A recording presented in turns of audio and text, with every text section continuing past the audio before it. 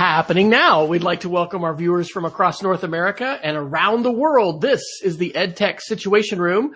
This is episode 108 for September the 26th, 2018. I am Wes Fryer coming to you from Oklahoma City, where I am the Director of Technology at the Cassidy School. And normally I am joined by Jason Neiffer in Missoula, Montana, but Jason is on extended assignment and gallivanting about the country, reportedly evangelizing the goodness of ed tech amidst all the bad news from Facebook and other social media sites. Jason is ready to, counter that entire narrative. But joining us as a special guest, and we have a series of guests lined up for the coming weeks, is Miguel Gulen, who probably is most famous for, in the early days of blogging, being a fearless, individual, setting himself on fire to draw a crowd. And I think recently has become the official North America spokesman for Microsoft EDU. And I'm so thrilled to have Miguel here. I know we're going to have a good conversation. Miguel, you are looking like you're at an Edward Snowden motel or hotel tonight. Are you joining from Hong Kong or somewhere else? No, I'm not allowed to reveal my location. However, I do want to say that I am working on a Microsoft project at this time. So I can't give you too many details about it, except that it is a free workshop that's being facilitated. It's on Make Code, Microbit, Physical Computing. It's very exciting, and I'm looking forward to it. It's tomorrow. I want to know about that. So I will let you know that in the last week or so, we have activated our Microsoft 365 education account, and we've had the green light. And this is actually something I needed to do weeks ago, but things have been a bit busy around our shop at school. But we have jumped into the Minecraft education license for all of our middle school 5th through 8th graders. And our Makerspace teacher, Eric Sappington, has just been chomping at the bit to jump into the Make Code. And the stuff that he's showed me is just awesome. And he's already had kids doing things through Make Code with little LED, circuit boards and ways, the kids are using block-based programming to create algorithms that have a physical manifestation. And there's all this amazing stuff that he's doing. So are you going to be doing anything in terms of Arduinos or connect? I mean, do you know what you're connecting tomorrow as far Yes. I would love to get a Circuit Playground Express. It's the little one, a little circular device that you can connect, and but we haven't had a chance to purchase that. I should just order one, but and I think those run about $12, $15. I'm not sure, but the Microbit is one that we'll be using in tomorrow's session, and basically taking advantage of some of the projects that are already on the site.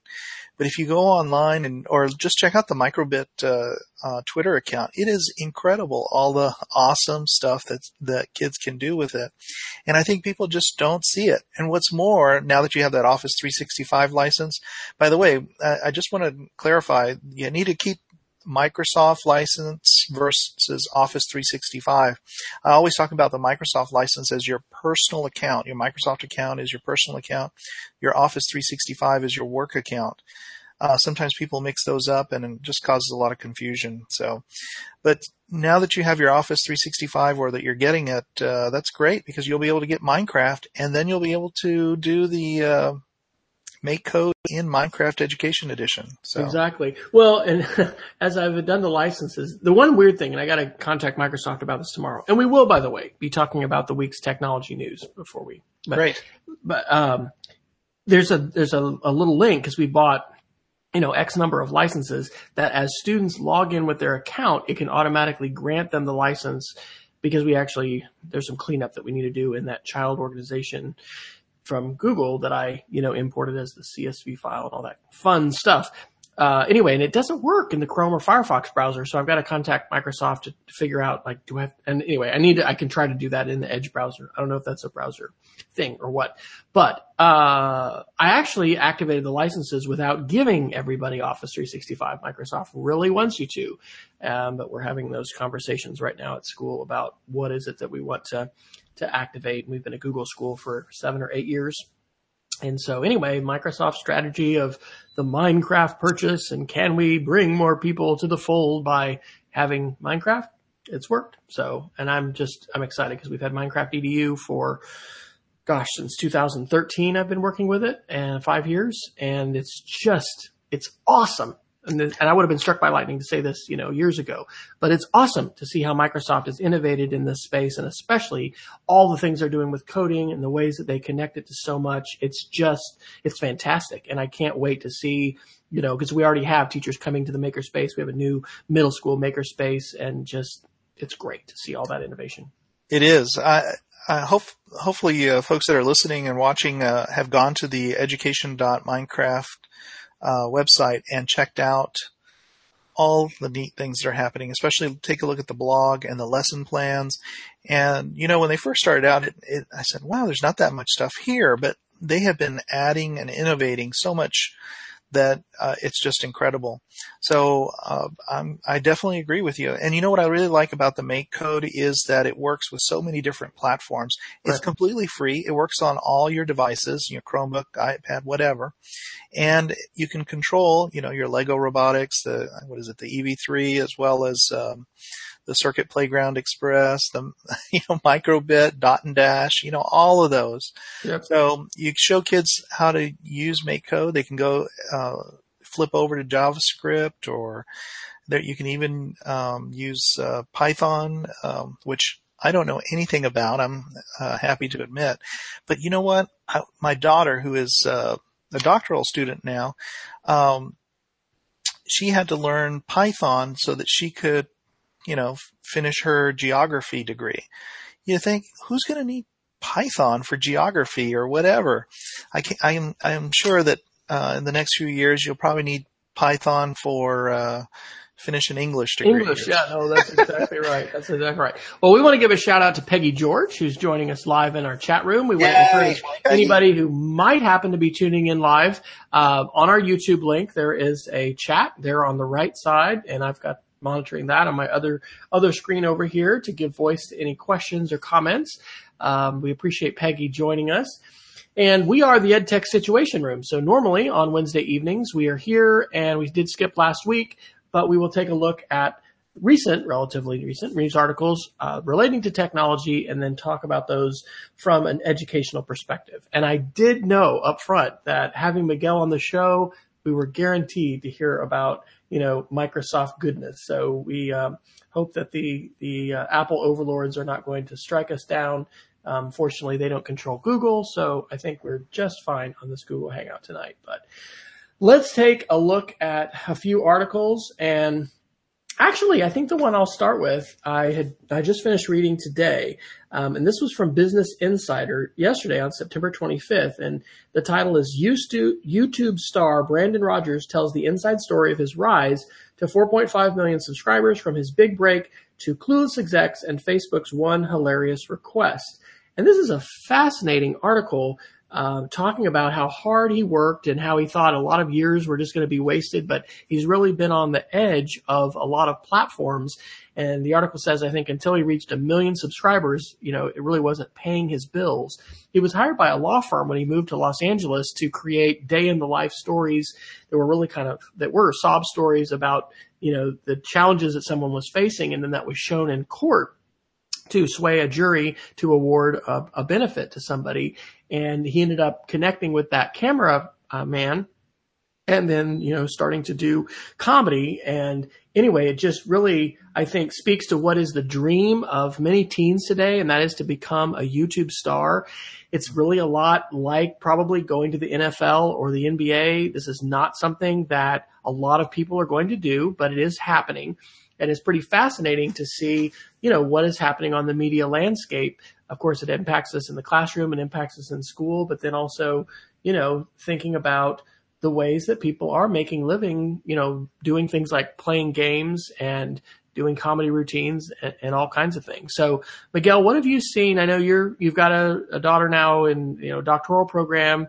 Is your son graduated from high school, or where Yes, is he? he's graduated from high school. Oh, my and gosh. I know, time flies, doesn't it? Yeah. What have you seen for them as far as YouTube? I mean, has that been a big part of their lives? And what is how much does that play into your own learning and life at this point as an adult? Oh my gosh! Well, I have to share this story because when you're raising a young man, you're hoping that something's going to happen, that they're going to wake up and say, "Oh, I found my passion for life," and they'll follow that, and then they'll be okay. Well, my son, for several years, had access to all the great technologies, but he always said he wanted to be a big YouTuber, right? He's watching all these YouTube, guys, and, I forgot the name of, all the ones that he mentioned, but they were all big name stars. And, but he never produced a video. And, I remember I asked him one time, your 10-year-old, cousin, just has her iPhone, and she's already posting videos online and doing stuff and appearing in videos. What's stopping you? Of course, she's probably in violation of all of all the rules, but still. So he finally started producing, and he started making videos about nothing at all, it seemed. And I remember one of his proud moments. He called me over and he said, "Dad, look at this," and he showed me a check for 1 cent. And I looked at it and I said, "Huh, that was his ad revenue, 1 cent." Literally, they sent him a check for 1 penny? Well, I don't think they didn't send him a check, but it was online. It was on screen. So it was like showing how much he had made. And it was like, I looked at it and I thought, wow, it's just a penny. I could give him a penny. In fact, I could walk around the house and I could find more than what he's made off of 100 videos that he's published to YouTube. But then I realized, oh my gosh, he's actually, earning ad revenue on YouTube. No Gulen has ever done that, ever. In the whole history of Gulens, all the way from back to Sweden, all the way to America, no one has ever in our family made a penny off of the internet in this way. So what a celebration that was. And he started growing because of his desire to publish videos on YouTube. And he started using open source video editing tools. I can't imagine who influenced him to turn to open source. Not me. I tried to get him to use Linux. For real? Was it you? Oh, wow. The boy turned away from Linux. I thought he was doomed. He insisted that he loved Windows. And he started using this was, of course, before Windows 10. He started using all of these different editors, video editors. Eventually, I had to do a workshop or session. I said, "Hey, do you know of any good video editors?" He said, "Yeah." And then he told me what it was. I was like, "Oh, I'd never even heard of that one. Let me go ahead and try it out." And then I guess the end of the story is that he's now in college at Texas State. I was wondering about that. Yeah, at Texas State. And he is... What kind of an animal is that on your hat, on your head? I have no idea. I think it's a bobcat. Okay. Texas State Bobcats. That's all right. Pretty cool. But yeah, so he's like doing all this stuff with video. He's into social media or whatever the degree that goes along with it. I don't know what that is, marketing or something. But anyways, he's doing all this stuff. He's cranking out videos. But is YouTube really the place where we need to end up, Wes? They're talking about Twitch TV and stuff like that. Do you have something going on Twitch? My son is, he loves, it's amazing how kids like to watch, and not just kids, but folks like to watch other people game. And this is a big deal. I mean, we had a headline about that when there was a shooting recently, right? With the, EA Sports sponsored event, I think, in Florida. Oh yeah. Where people were shot. But like the gaming industry is huge. And this is going to continue to be a reality, like the power of the tools and the immersive, multidimensional features of the worlds in which people are going to be able to play games and then create games, and all that is just going to continue. So, I mean, that article from Business Insider was pretty interesting because this Brandon Rogers has really, kind of jumped from platform to platform. He was an early YouTuber, but actually was censored and stuff was taken down. Then he was offered some stuff with Facebook and he produced some series there. There was another platform that, what was it? I guess I could pull up the article, but it was one that they pulled the plug. AT&T and some other companies, are trying different subscription based stuff. I mean, people are iterating. And that's one of the lessons from the article. He says the execs don't know what they're doing. They know talent is needed. And so in some cases they're paying talent to produce content. but it was really, he jumped to fame through Vine because people made 6-second clips over some of the things that he was doing, and he does comedy. And to be clear too, I have not watched his stuff. I think there's stuff that really, presses the boundaries. So very well could be a not safe for work kind of thing. But he, has moved from platform to platform, and through Vine, he didn't get attribution for what he did. And it was actually another YouTuber that learned that because he plays characters and he dressed up in costumes. And so somebody kind of put the pieces together like, oh, this one is this guy. They gave him credit. He said overnight, 27,000 more subscribers, came. Wow. Now he's got over 1 million people. I mean, video is a part of the landscape. I mean, one of my favorite things to say in workshops is video is the pencil of the 21st century. So I think every student needs to become conversant, not only in the, wise and responsible consumption of media, but also the effective and I would say, ethical production of media as well.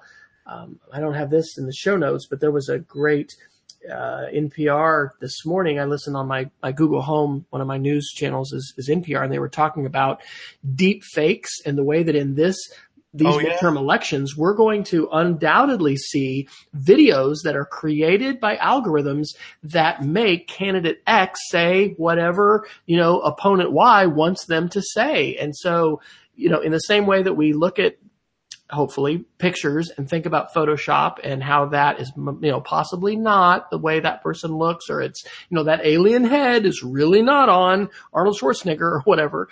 We're going to have to look at video in the same way.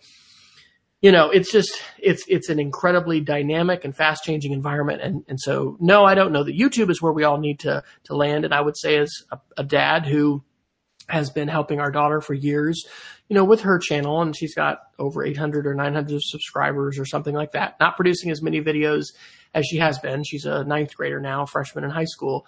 It's a landscape where we need to be engaged together because there are definitely landmines. Any of us can go viral at any time, and it's probably not going to be for a good thing, and a lot of that attention can be really negative and just horrific. I mean, especially the kinds of things that women face, coders, there's horrific trolling and bullying and things like that go on. But as you're telling the story about your son, and I can tell stories about Rachel, there's wonderful, wonderful skills. There's friendships. There's literacy skills, right? That they are developing and acquiring. And so the landscape is not one of just horrific, this is all terrible. Far from it. There's all kinds of great potential and possibility, but it's also fraught with danger. And that's, of course, what we're going to hear most of in the mainstream media is, the cases of, horrible, horrible uses of social media. So, Wes, is Rachel the one who made the Minecraft videos on how to build a house and all of that? Absolutely. I have to tell you, those have been very helpful. I've passed those on to lots of people. As you know, I just yesterday, found out that I am the first Texan to get ISTE certified. Now, what did that involve? That involved a long, long journey. A lot of goldfish being swallowed that were, I don't know about goldfish, but it was very interesting. But I was taking a look at the ISTE standards for students, and it's with the creative communicator one really sort of it directly applies here. Students communicate complex ideas clearly and effectively by creating or using a variety of digital objects, visualization, models, simulations. All of those standards directly apply to exactly what you've been saying. And I think it's so critical that our kids learn how to manipulate and create video. If they don't, they're going to be, they're left by the wayside. They're the silent masses out there that nobody will ever know anything about. They won't be able to participate and make money in today's society, at least at the level that we would hope for them to be able to. And knowing how to edit a video, how to create a video is just so important. And I don't think it's limited to becoming an Adobe expert and buying into a specific platform. You don't have to know Adobe Premiere to create engaging videos. Oh, yeah. Have you been on LinkedIn and seen some of the videos that college students are creating and putting out there? I did update my resume for some reason on LinkedIn recently, but I have not spent a lot of time there, no. So are these like self-promotional or branding kinds of videos to tell the world who they are and what they can do? Well, they're not so obvious or direct as that. They are creating incredible content.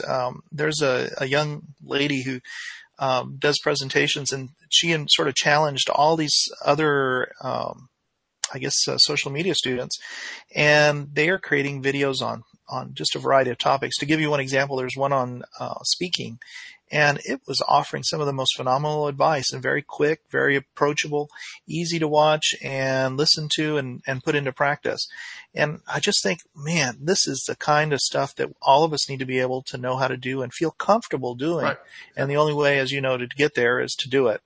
To do all this stuff. Play with media. Show what you know with media. These are That's things right. we're passionate about. Well, shout out to David Warlick, author of Raw Materials for the Mind, who was one of the first people that I really heard say loud and clear, if you want to be literate in the 21st century, you have to use the tools of the 21st century in order to communicate. And that's far beyond the paper and pencil education that the older folks around schools, are so familiar with and we're steeped in. So I think that is still true. And that's why it's exciting to see whether it's Microsoft or Google or Apple or company du jour. It's really not about the company. It's really about, using the technology to communicate, using it to express, using it to be creative, developing communication skills. We have been passionate about communication and for blogging for a long, long time. And did you start blogging in 2003, or do you know exactly your year of starting? I think I started the summer before you. Okay. Because I remember you approached me and you said, "Hey, I noticed you're doing something." What year was that, anyways? Because I lost track. I think that my podcast started in 2005, and I think 2003 was my blog. So, okay. Because it was like iBlog. It was like this, downloadable client blog that actually Bob Sprankle had started with, a few different ones before WordPress. WordPress started for 2005. I was using Thingamablog. Yes, you were. If you go online, you can still find Thingamablog. I think the biggest disappointment was the server that I had hosting over 7,000 entries that I'd written in Thingamablog went down. Yes, that's right. That's right. Back in the day. All right. Yeah. Well, let's talk a little privacy, because I know this is a topic that you feel passionate about. And for those of you that may not know, on edtechsr.com/links, you will find an embedded Google document which has all of the links from today's 108th episode and all previous episodes. At some point, we're going to have to break this off and probably put something on another document. But we've got titles over these, and so there's about 5 or 6 articles under privacy. There was a really big, I guess some people would say, landmark decision. I read about it because I periodically go look at what Edward Snowden has to post. I mentioned him tongue-in-cheek at the beginning of the show, but there was a really big decision in England. So The Guardian on September 13th published an article, GCHQ, which is like the CIA of the United Kingdom. Data collection regime violated human rights, court rules, and then a website and I think nonprofit called Big Brother Watch on the same day, September 13th, posted UK mass surveillance ruled unlawful in landmark judgment. And so this is the revelation of Edward Snowden, that we were having, the huge sort of virtual vacuum cleaners in the United States and in Great Britain, sucking all of this data, ingesting all of this data without warrants, without probable cause, and then building profiles about all of these individuals. That was illegal, that in this case it violated EU rights that folks in the EU have. This was read this. The legal claims already been heard by the UK's investigatory powers tribunal were brought by a coalition of 14 human rights groups and privacy organizations, including Amnesty International, Liberty Privacy International, and Big Brother Watch, as well as journalists. So, Miguel, what do you think? This is kind of a vindication, perhaps, in the eyes of some, of what Edward Snowden did. What do you think about his revelations? And if we think about digital citizenship in schools today, what would you say teachers need to be communicating to students, or just asking them so that they're talking about issues that would relate to this kind of privacy violation and mass surveillance by nation states? Well, I think we need to be really careful what we're doing in schools today, because in some ways I think we're laying the ground for even greater surveillance down the road. And, I know that Edward Snowden revealed confidential secrets and put those out there. But to me, he seems like he's sacrificed his whole life to bring us this information. And I know that down the road, probably everybody will look and say, "Oh my gosh, what he's done for us has been really valuable." When I look at just what the judges were considering, the bulk interception of communications, like you said, they're vacuuming up all of our data. It doesn't matter that data is most of that data is probably not a big deal. But it's like having somebody in your bathroom, you're going to the restroom. It's like, really butt out, get out of all of this. And if we continue to encourage our education systems to just push for compliance, our students are going to grow up and they're going to accept government overwatch. And I'm an American. I'm not in some other country where it's okay to do that. Apparently, we're in the United States of America, and it's time to push back. And I keep expecting that government, especially the political entities that have so long said, we stand for all these rights. Instead, they're selling us down the river just to satisfy their political desires and be able to sell us. It's just wrong, and I'm glad that at least the Europeans have pushed back. So. It's interesting to see Europe take a leadership role with the GDPR, the general, what is it, directive on privacy regulation or whatever. Yeah, but it is GDPR, or whatever this, privacy regulation. Of course, I think what we hope, we've talked with Jason about this, is that there's not an overcorrection, which oftentimes there is politically, where not only innovation gets stifled, but there's people worried about the heart of the internet being broken, right? A fragmented internet, because people say, oh, all that data has to be in my country. And, the power of the internet that goes back maybe for you to 2002, 2003 for me, is this incredible ability to say, yes, I'm saving this on this internet connected computer, and people around the world can access it and can read that. It's just that's a mind blowing capability. That's the publish at will, back to 2005 was talking about that kind of thing. And now, of course, there's all the dark side of that with fake news and the ways that, platforms like Facebook have been weaponized, and, we're seeing all kinds of things. But I would say, Edward Snowden should be in the curriculum, right? Like the mass surveillance and what happened in response to really 9/11, and the ways in which countries have changed normal when it comes to surveillance is a really important thing. And I'll say on a personal note, as a director of technology, we've got over 120 cameras, surveillance cameras on our campus. There's really good reasons for that. There have been things in the past and whatever in terms of like a passive go back and see that we're able to, find out what occurred and, take action and have, have video evidence. And that can be a very positive thing. We just gave some chapel talks this last week to our middle and high school students, and we have a new responsible use policy. And part of that, which parents, of course, signed as part of enrollment, but we have asked the students to sign and to acknowledge, is letting them know, hey, when you're using our wireless, we can peer into the packets and see things. We use Gaggle, which is a tool that proactively, most importantly, I think, tries to identify if someone says they're going to harm someone, bring weapons to school, or they're, contemplating suicide or planning that. And so anyway, it's really, it's a changing society. I kind of think that the trajectory of technology has just been to give the authorities more and more power, and surveillance is a big part of that. And we see the extremes of that in China, certainly. And then, there's countries, Iran, Turkey, Qatar. A lot of Middle Eastern countries, Yemen. Oh my gosh, the jailing of folks there, but, in Myanmar, lots of other places. So I think, these are topics that a lot of teachers don't feel comfortable talking about, maybe are not knowledgeable about.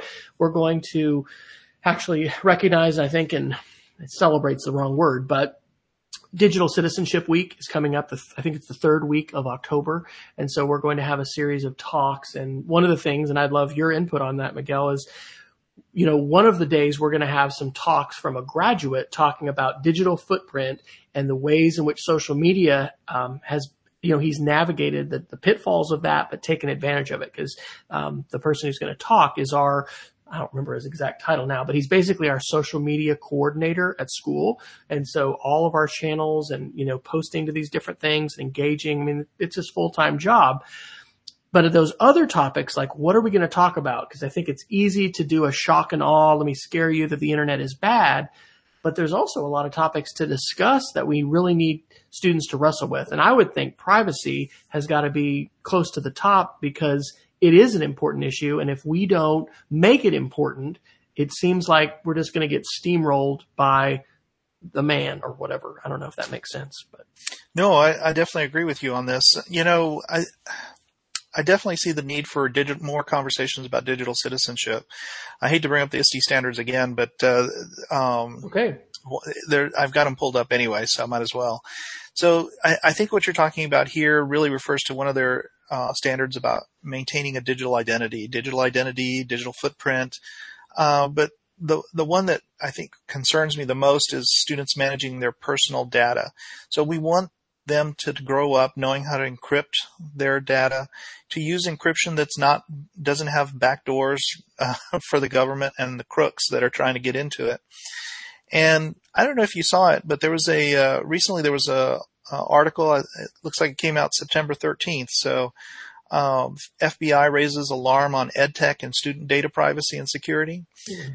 So I went ahead and dropped it in the group chat so you can find it. But if you do a quick search on FBI and EdTech, you'll be able to pull up several articles that sort of talk about this. And they said that the widespread collection of sensitive information by EdTech could present unique exploitation opportunities for criminals.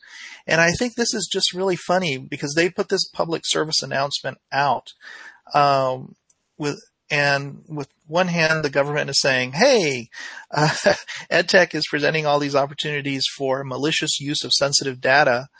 And then on the other, our data is being compromised by the government itself and being scooped up and then not secured properly.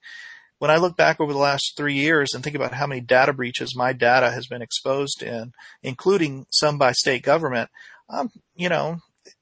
it's just unbelievable. I can't use a strong enough word. Ticked off. What's up with that? Let's get angry about it. But, we also need to get smart and protect our data and then push for reforms that are going to enable us and put in our hands the tools. Because just like you said earlier, yeah, anybody can publish at will, but now we need, since all of our data is out there and we're able to put information out there, we need to be able to encrypt at will. And for a lot of our children, we don't show them that encrypt at will ideas because it would make oversight or control of them more difficult. And to me, that seems like the beginning of a oppressive government, organization, institution, etc.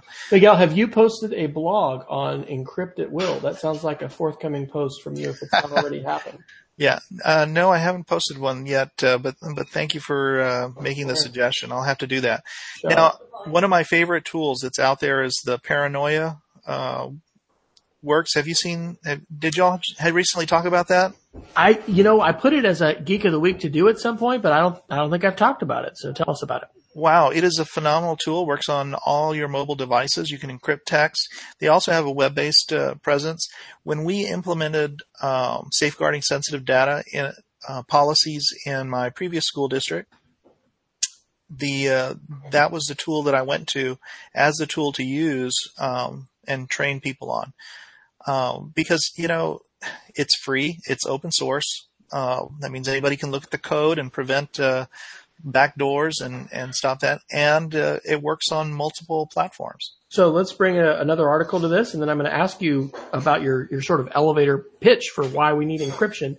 The EFF on September 24th posted the article, Australian government ignores experts in advancing its anti-encryption bill. And this is the same kind of chorus that we continue to hear from Homeland Security forces saying, oh, you really, we need to make sure you have a back door to your software because we've got to stop terrorism. But the problem is once you open a back door to law enforcement, now you've opened up a clear, door for any kind of malicious bad actors, and those folks are going to be able to find that. So, Miguel, I would guess that you are not in favor of mandatory backdoors for, software and smartphones and things like that. What is your elevator pitch for why encryption is important and why mandatory backdoors, and I'm guessing here for you, why that would not be a good idea for governments to mandate? So, terrible elevator pitches, Wes. Thanks a lot. As I think about it, we have tons of personal data that we have to manage that the government can't manage for us.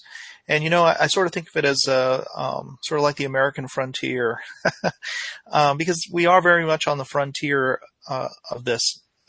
More and more people are connected to the internet every day. They have tons of information, personal identifiable information, health information, financial, and we have trusted all of our institutions, and all of them have failed to protect our data.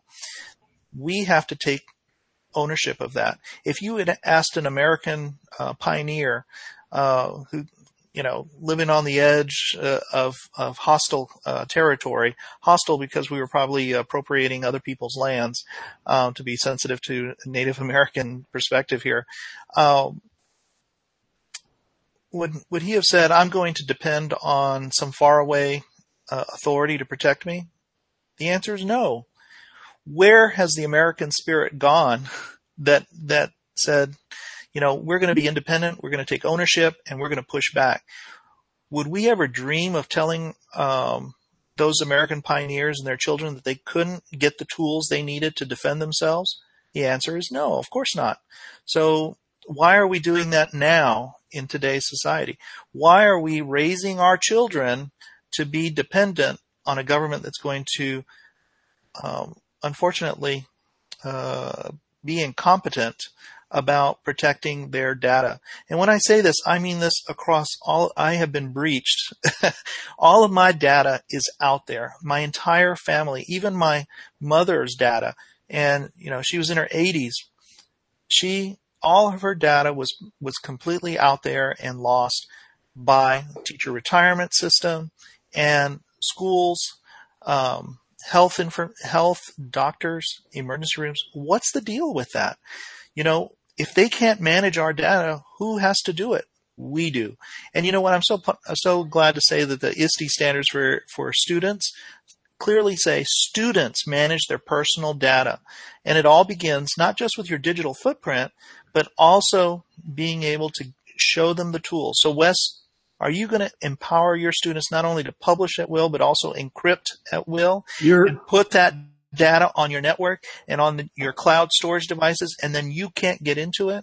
You're giving me some good food for thought. And I'm thinking another, blog post is digital self-reliance. Because when you're talking about pioneers, you're thinking about defense, think about self-reliance. That's a key part of really the romantic vision of pioneers and, the 1800s of America and earlier. So I might do that. I need to come up, and this is only a few weeks away, and I do have some responsibility over coming up with these chapel talks and these discussions that we're going to do. And then in our advisory, we've got advisory time with faculty, and there's important stuff to grapple with. And I think based actually on a conversation today with our middle school tech liaison, she was talking with her advisees about privacy and about, she was helping them realize that, the school does have the right to go through your school bag or to go through your phone. And, we're a private school, so that's a little different even than public school, but public school too. Like if there's disruption and there's probable, cause, it's been a while since I've gone through those legal classes, and I, have been an administrator for a while, but not an assistant principal or a principal. But anyway, those kids were responding, well, we should have privacy and we should be able to, have things that we keep to ourselves. So I think it is a touchstone that's very sensitive. And anyway, it's given me some good food for thought. I'll shout out to an article about, let's see, what was I going to do? Well, you're looking for that, Wes. I have to also throw an oppositional perspective here, because I know that there are probably listeners saying, we are, what if you have an educator or a staff member who is taking advantage of VPNs, encrypting all their traffic? They're using a DuckDuckGo or what's the browser? Tor. Or any one of those tools, and they have data. Maybe they're storing pornographic images on their work machine, on their laptop. Certainly that has happened.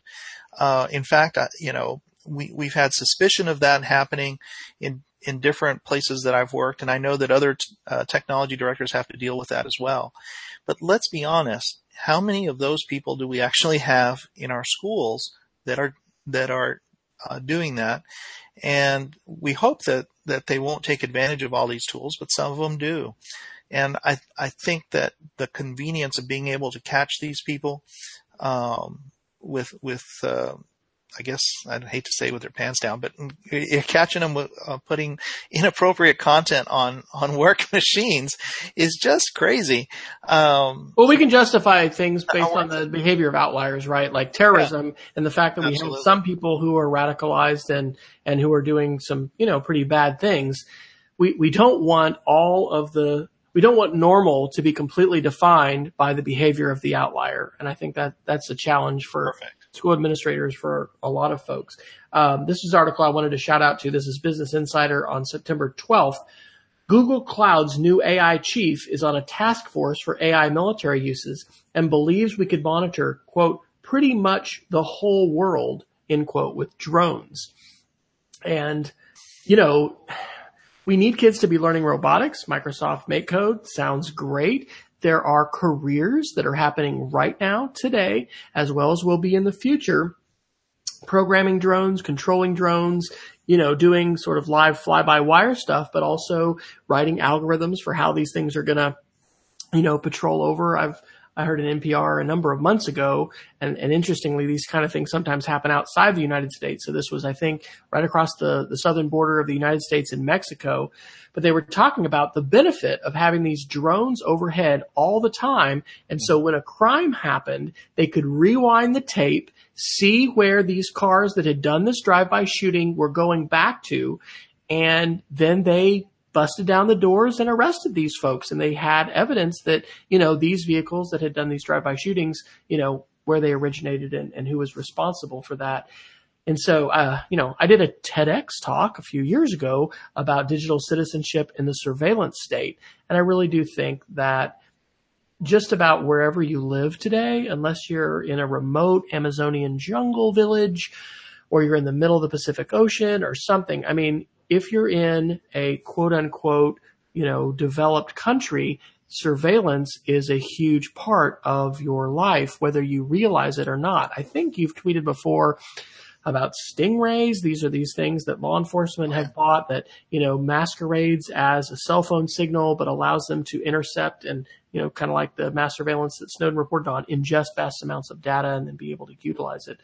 So these are important issues to talk about. And I think that one of the things that was raised when we were talking about a framework for digital citizenship was that we needed to include student voice and student advocacy. And so I think that, perhaps opening the eyes of students or just, directing them towards what kinds of issues matter here and what needs your advocacy. We are seeing what Jason Neiffer calls a technology correction, where because of what's happened with elections, what's happened with Facebook, Cambridge Analytica, yada, yada, yada, we're seeing a movement in the United States, as we've had in Europe, to regulate. And so there's a high likelihood that we're going to see some kind of privacy, regulation in the United States. I definitely think in the same way that we can find out what credit agencies know about us and have a chance to correct that record if it's wrong. Right now there's an opacity or a barrier that stands between us and the data that's been collected by these companies about us, and that we should be able to have access to what they've collected and what they're selling and monetizing, and then actually have a chance to, erase it or do something about that. What is your prediction, Miguel? Do you think that we're going to have some sort of regulation in the whole realm of social media and privacy? And do you have opinions about whether that's a good or a bad thing? I don't think that the regulation, if it comes out, I think that it's in the government's best interests, law enforcement, to strip as many of our freedoms away as possible, as our rights. And I think that rather than see regulations that are going to safeguard our rights, we're going to see those go away, especially if we continue with the current administration and going forward.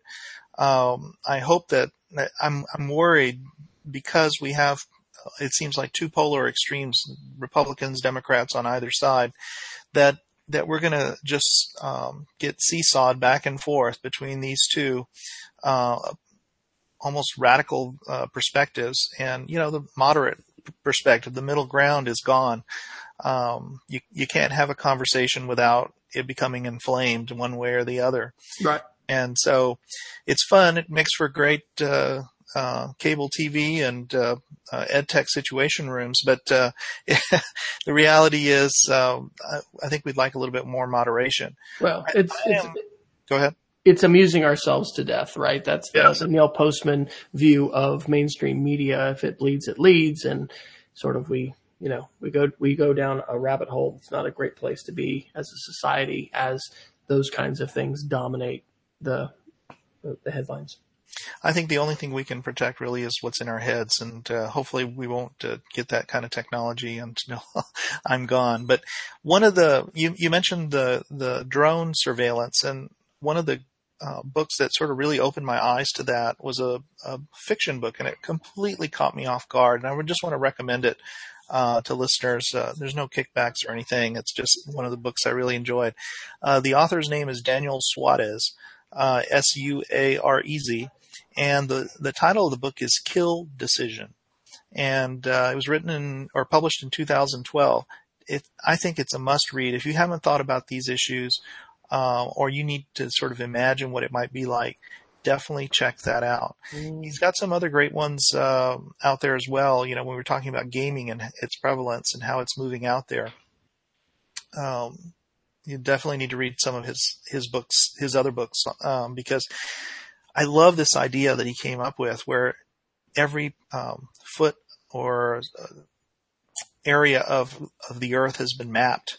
And it's hard to imagine now to think that every part of the earth could be so easily mapped, but we're seeing technology that's going to be incredible in the next few years. Oh gosh, yeah. And so imagine turning that into a virtual space where you're walking around, and of course this is augmented reality. Some of this is already here. Yeah. So it's not a unimaginable future. It's just right around the corner. So it is, absolutely. And I've dropped this link into the show notes. We had an article a couple of weeks ago about Antarctica and just the level of detail down to which, we're talking a like foot, 3 feet level detail, just incredible that we have. And so, keep in mind those declassified documents that we have about DARPA, the Defense Advanced Research Agency.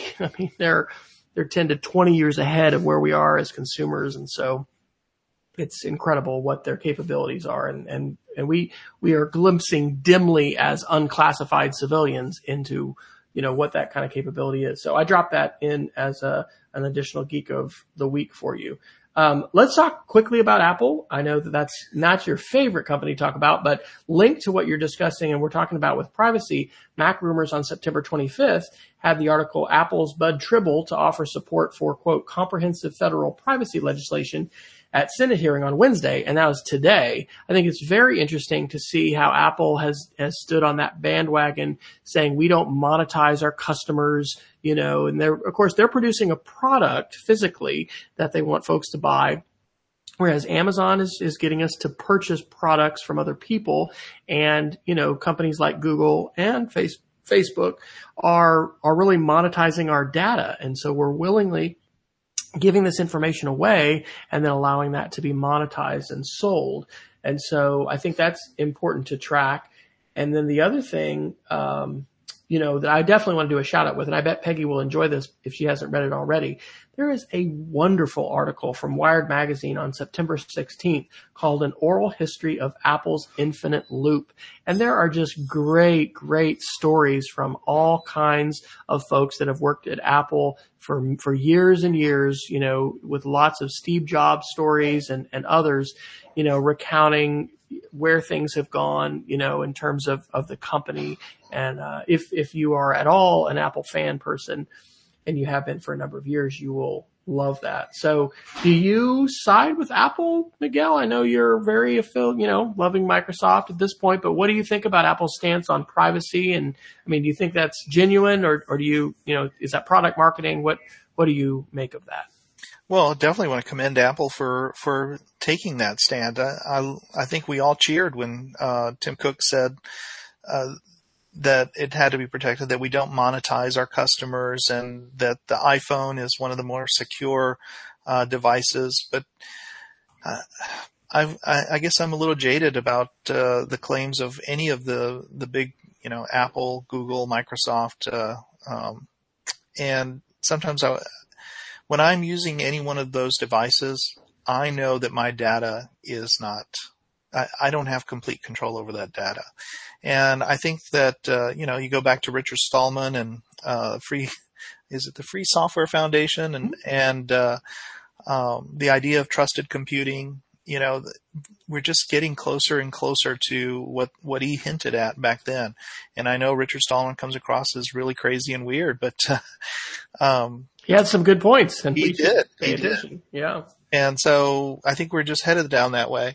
I have an Android phone, and it works great. You're not running the Windows phone, Miguel? What's up? Have the Microsoft overlords learned that you're running Android? You might, forfeit some from status in Redmond with that. I don't know. I think I've seen, we always value speaking the truth. And there's been a profound change, I think, at Microsoft. They've made a real effort to change. And I have to admit that one of the reasons I don't like some aspects of Apple is that I hate their MacBooks. I hate the new Macs that are coming out. Don't like the fact they've sort of undercut the processor. And wait a minute. They don't know, or are you talking about, they haven't had a new announcement in the last week or so. Isn't that event still pending for this month or for October? According to my inside sources. Okay. Very good. No, just kidding. I don't know. What do you run? What's your daily carry for computers, Surface Book, by the way?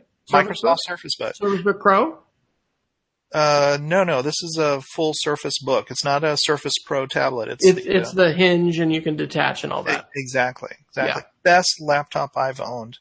And I've had MacBook Air before they killed it. And why is it so good? So convince me. It's fast. The operating system doesn't get in my way. I'm able to I run any program that I want. If I want to, I can run Linux on the other side if I have to, or run it within Windows. Do you just run Windows Defender, or do you have an antivirus favorite at this point for Windows? My antivirus favorite would be Bitdefender, but I stopped paying for it because I found that Windows Defender does everything I need it to do. The only utility that I need now is that I use on a regular basis is Glary Utilities, Glary Utilities. What does that do? It helps optimize your registry, keep everything moving along pretty fast, and it also comes with a malware program. And I run the malware program, but to be honest, I have not had any problems, knock on wood, any problems on my Surface Books. And I have two of them that I use. And it's like, my gosh, these things are wonderful. I have one with an i7 processor and one with an i5. And in fact, I got the i5. That's the one I'm using right now. Through the Microsoft Surface Expert program. So definitely encourage you, if you're thinking about becoming getting into Microsoft education community, go to education.microsoft.com. Go be a Surface expert. It's awesome. And I got this Surface Book in the mail, as a part of that. So, but to be clear, I bought my i7 processor Surface Book long before I ever got this. We're having conversations. We had actually licensed Kaspersky a couple of years ago. And gosh, we've been having so much trouble with it slowing things down. That's the Russians working with well, it. Kaspersky Labs, the one that they don't know if they were RSD simply exploited because it gave them searchability through the root of the devices to say, hey, tell me everything that was classified, or whether they actually collaborated. But yes, I'm sure they're digging through your schools. Well, right, we've got a lot of important information that Russia wants. I do need to give a shout out to my mother, who periodically listens to the show. She was the one who shared the article about Infinite Loop and Apple. And I want to, yes, my mother is on Twitter. She has a protected account, but it's a great thing to get to have mom share some articles that way. Let's see. There was one other one that I wanted to highlight. I went ahead and put in the Gary Utilities as well as Kill Decision as some Geeks of the Week. And so Fantastic. We're going to have to, you've got a bunch of those.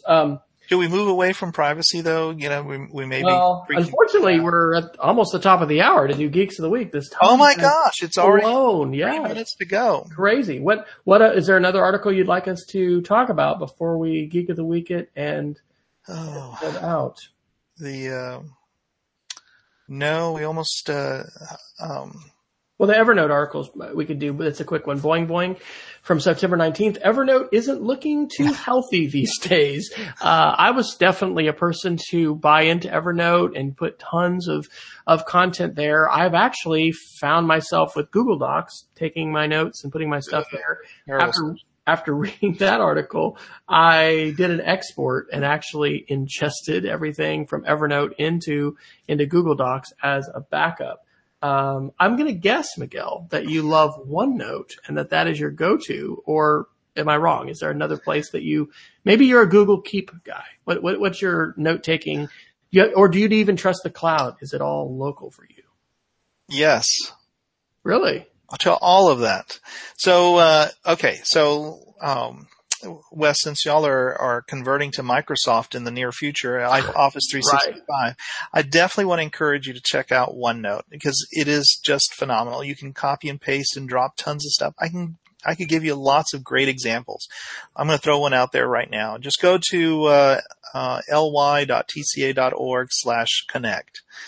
That one is one of the ones that I use to just drop content. It's not a lot of content there, but if you were to go to ly.tca.org/MIE2018, 2018, you will find a zillion resources relevant to all of the Office 365 tools. In fact, that's probably a must-have link because that's a OneNote online notebook. You can put almost any kind of content into OneNote and it just works great. The only one that doesn't quite work great is PowerPoint. And the reason why is they got rid of Office Mix, one of my favorite tools. I'm still sort of sore about that, so I'm going to complain about it. So if you haven't looked at OneNote, it's 100% free, works on all devices, and they have been pouring so much money into it. You almost just need to load OneNote so that you can take a picture of text and use the OCR or the immersive reader so that you can get read aloud capabilities. This is a game changer for a lot of students with special needs or second language learners. And I definitely want to encourage you, look at OneNote. Really. I did not think that much of it several years ago, but it has made tremendous growth over the last year. And I've heard great things about it. I do too. You can drop stuff into it through If This Then That, Wes. A lot of great for curation. Okay, so if you don't want to do OneNote, maybe you're a Google holdout, there is another fantastic note-taking tool that I 100% recommend. In fact, I'm archiving all of the blog entries that I've been writing recently, not necessarily for Around the Corner, but for that other blog that I don't want to, just throw out there and say, because you might say I'm advertising or Miguel, something. You are able to promote your spots. That's what we end the show by saying people can read from it. Check out TCA Tech Notes blog. I keep an archive copy of my own, just for my own portfolio, but Joplin is a fantastic tool. And for those of you that like Markdown, or if you're not familiar with Markdown, it's just a quick way to take a standard text file and just add, pound symbols or hashtag symbols, and asterisks, and it enables you to just convert your content, and it's very quick and easy. Lots of people use it. Joplin supports that. It supports HTML. It has a great app that works on multiple devices. And this is what you guys use for TechNotes? Well, no, we use WordPress for TechNotes, okay. But I archive a lot of stuff and I keep my notes on there. And can you drop that link in later on the show notes? Just send it to the week. Yeah, and if you do a quick search, so on Joplin, Joplin notes, you should be able to find the website. It's got sort of a weird website, joplin.kozik.net. Got it. But it just works, and it saves all your files on variety of storage places, Dropbox, OneDrive, and I actually have all of mine saved on OneDrive, and they're saved as Markdown files. But then you can sort of also get them into HTML. But it's so easy. I mean, I keep my let me see. I'm trying to find something that's not. We're going to need. I want to give a shout out to Peggy. She said that this is true. The Evernote article is pretty inferential. They talk about staff trimming and things like that. I mean, Evernote may be doing the right kind of adjustment to their staff and whatever. They may not. We don't want to strike fear in the hearts of everyone, but we have seen Web 2.0 tools come and go. So are you saying, Miguel, that Joplin would be a better choice than Evernote? Absolutely. I would say almost anything's a better choice than Evernote.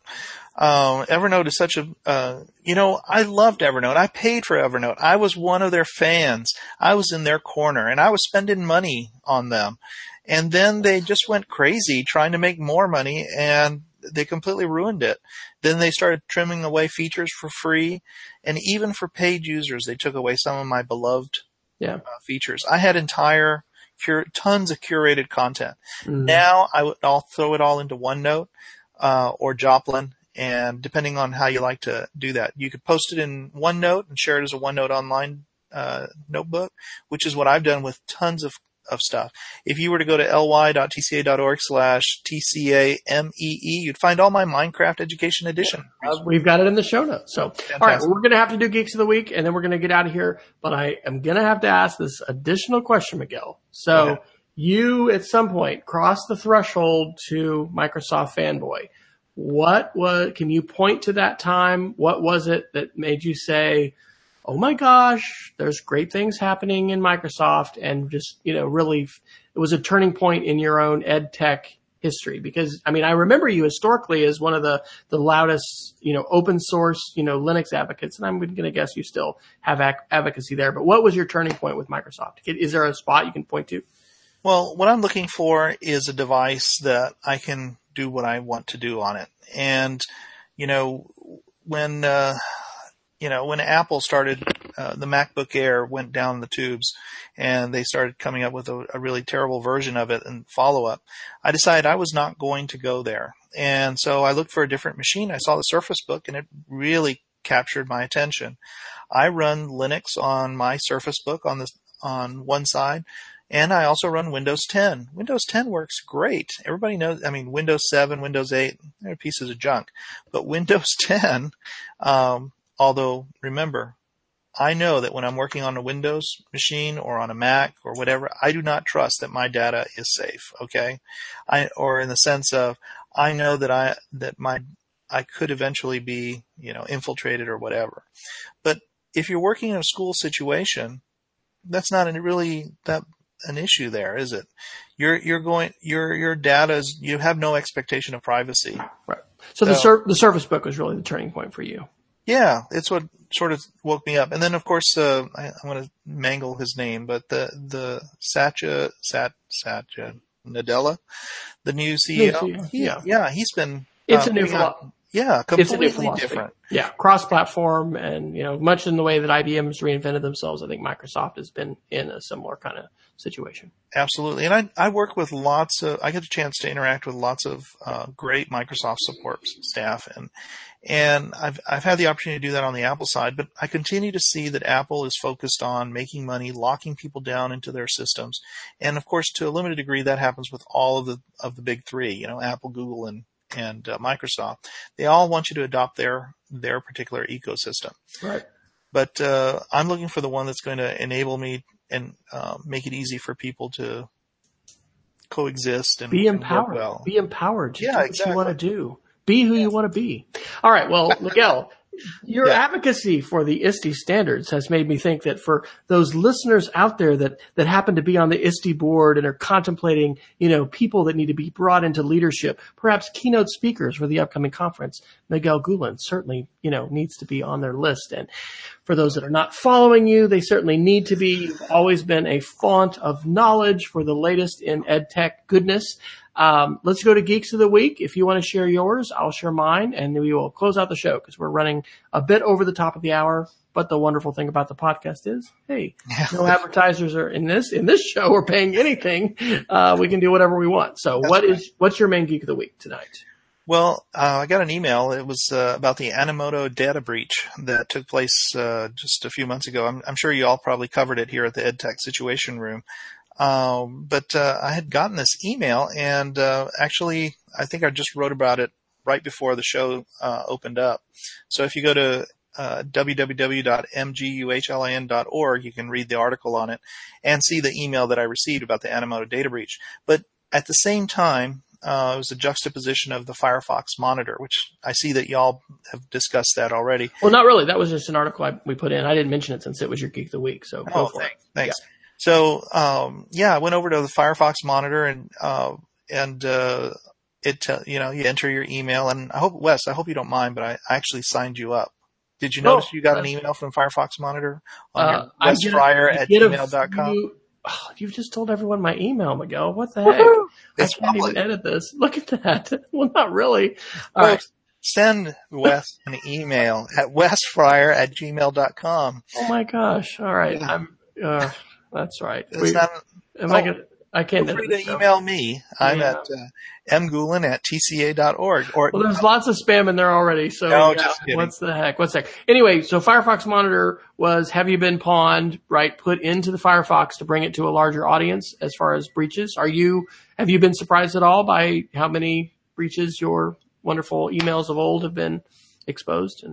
Well, I was surprised when Firefox Monitor actually sent me the report. I realized, oh my gosh, I need to add this to my cyber security workshop that I do, because I had the other, the Have I Been Pawned website there. And it's a pretty phenomenal website. It's great to be able to log in.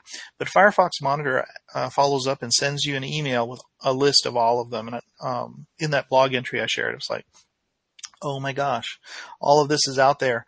And people just don't know. They're blissfully unaware that they're going to get hacked or whatever. Right. Definitely.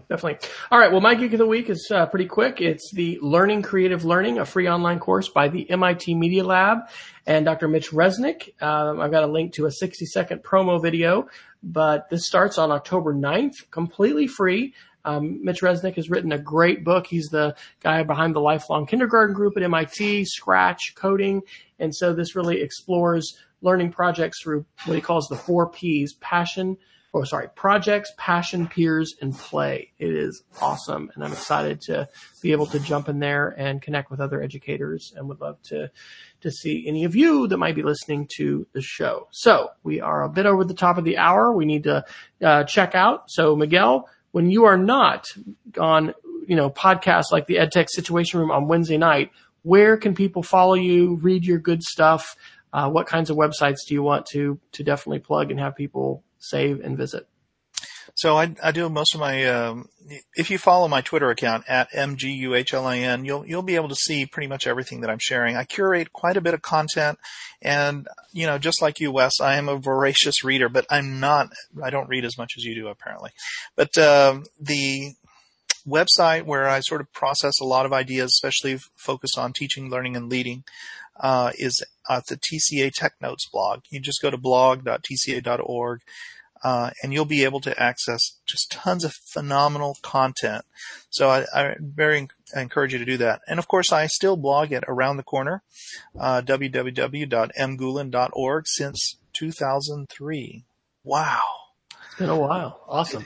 All right. Well, I am W. Fryer on Twitter. My blog, speedofcreativity.org, still gets an update or two every once in a while. I am writing a weekly newsletter that I write on Sunday nights. Without too much personal disclosure, I have realized that I need to be investing a little bit more time in, sort of ed tech writing. Would love to be able to do some more speaking and keynoting and things like that in the months and years ahead. Need to be working on some books, but the website digcit.us is the digital citizenship website, which I have created for our school. And actually, we'll be putting the video of the chapel talk that I shared with our school psychologist, Dr. Jerry Baca-McKinney, a couple of weeks ago. Tomorrow, we'll be talking to our lower division, which is our grades 1 through 4 elementary students, talking about our responsible use policy and digital citizenship. And anyway, there's going to be quite a bit coming out, in October as we recognize Digital Citizenship Week. So this is the EdTech Situation Room. We want to encourage you to share us with others. You can generally find us wherever podcasts are curated. You can tell your Amazon Assistant device, and we won't say her name, or your Google Assistant to play the latest episode of EdTech SR. You can find us on Stitcher, iTunes, Pocket Casts, whatever your favorite podcast catcher might be. Would love to hear from you if you've got ideas for shows, suggestions for future guests, or if you've got some feedback from Miguel Gulen. Definitely, share that. Later we'll be publishing Miguel's phone number and social security number for all of you who would like to reach out. No, we will not do that. But seriously, utilize Twitter. 210-61. No. Miguel and I love to utilize Twitter as an educational networking tool. So we wish you a good night, as I'm going to cough at the end of the show. Thank you for tuning in, and until next time, stay savvy and be safe. I'm sorry, Wes, I messed up. It was 4:05 something.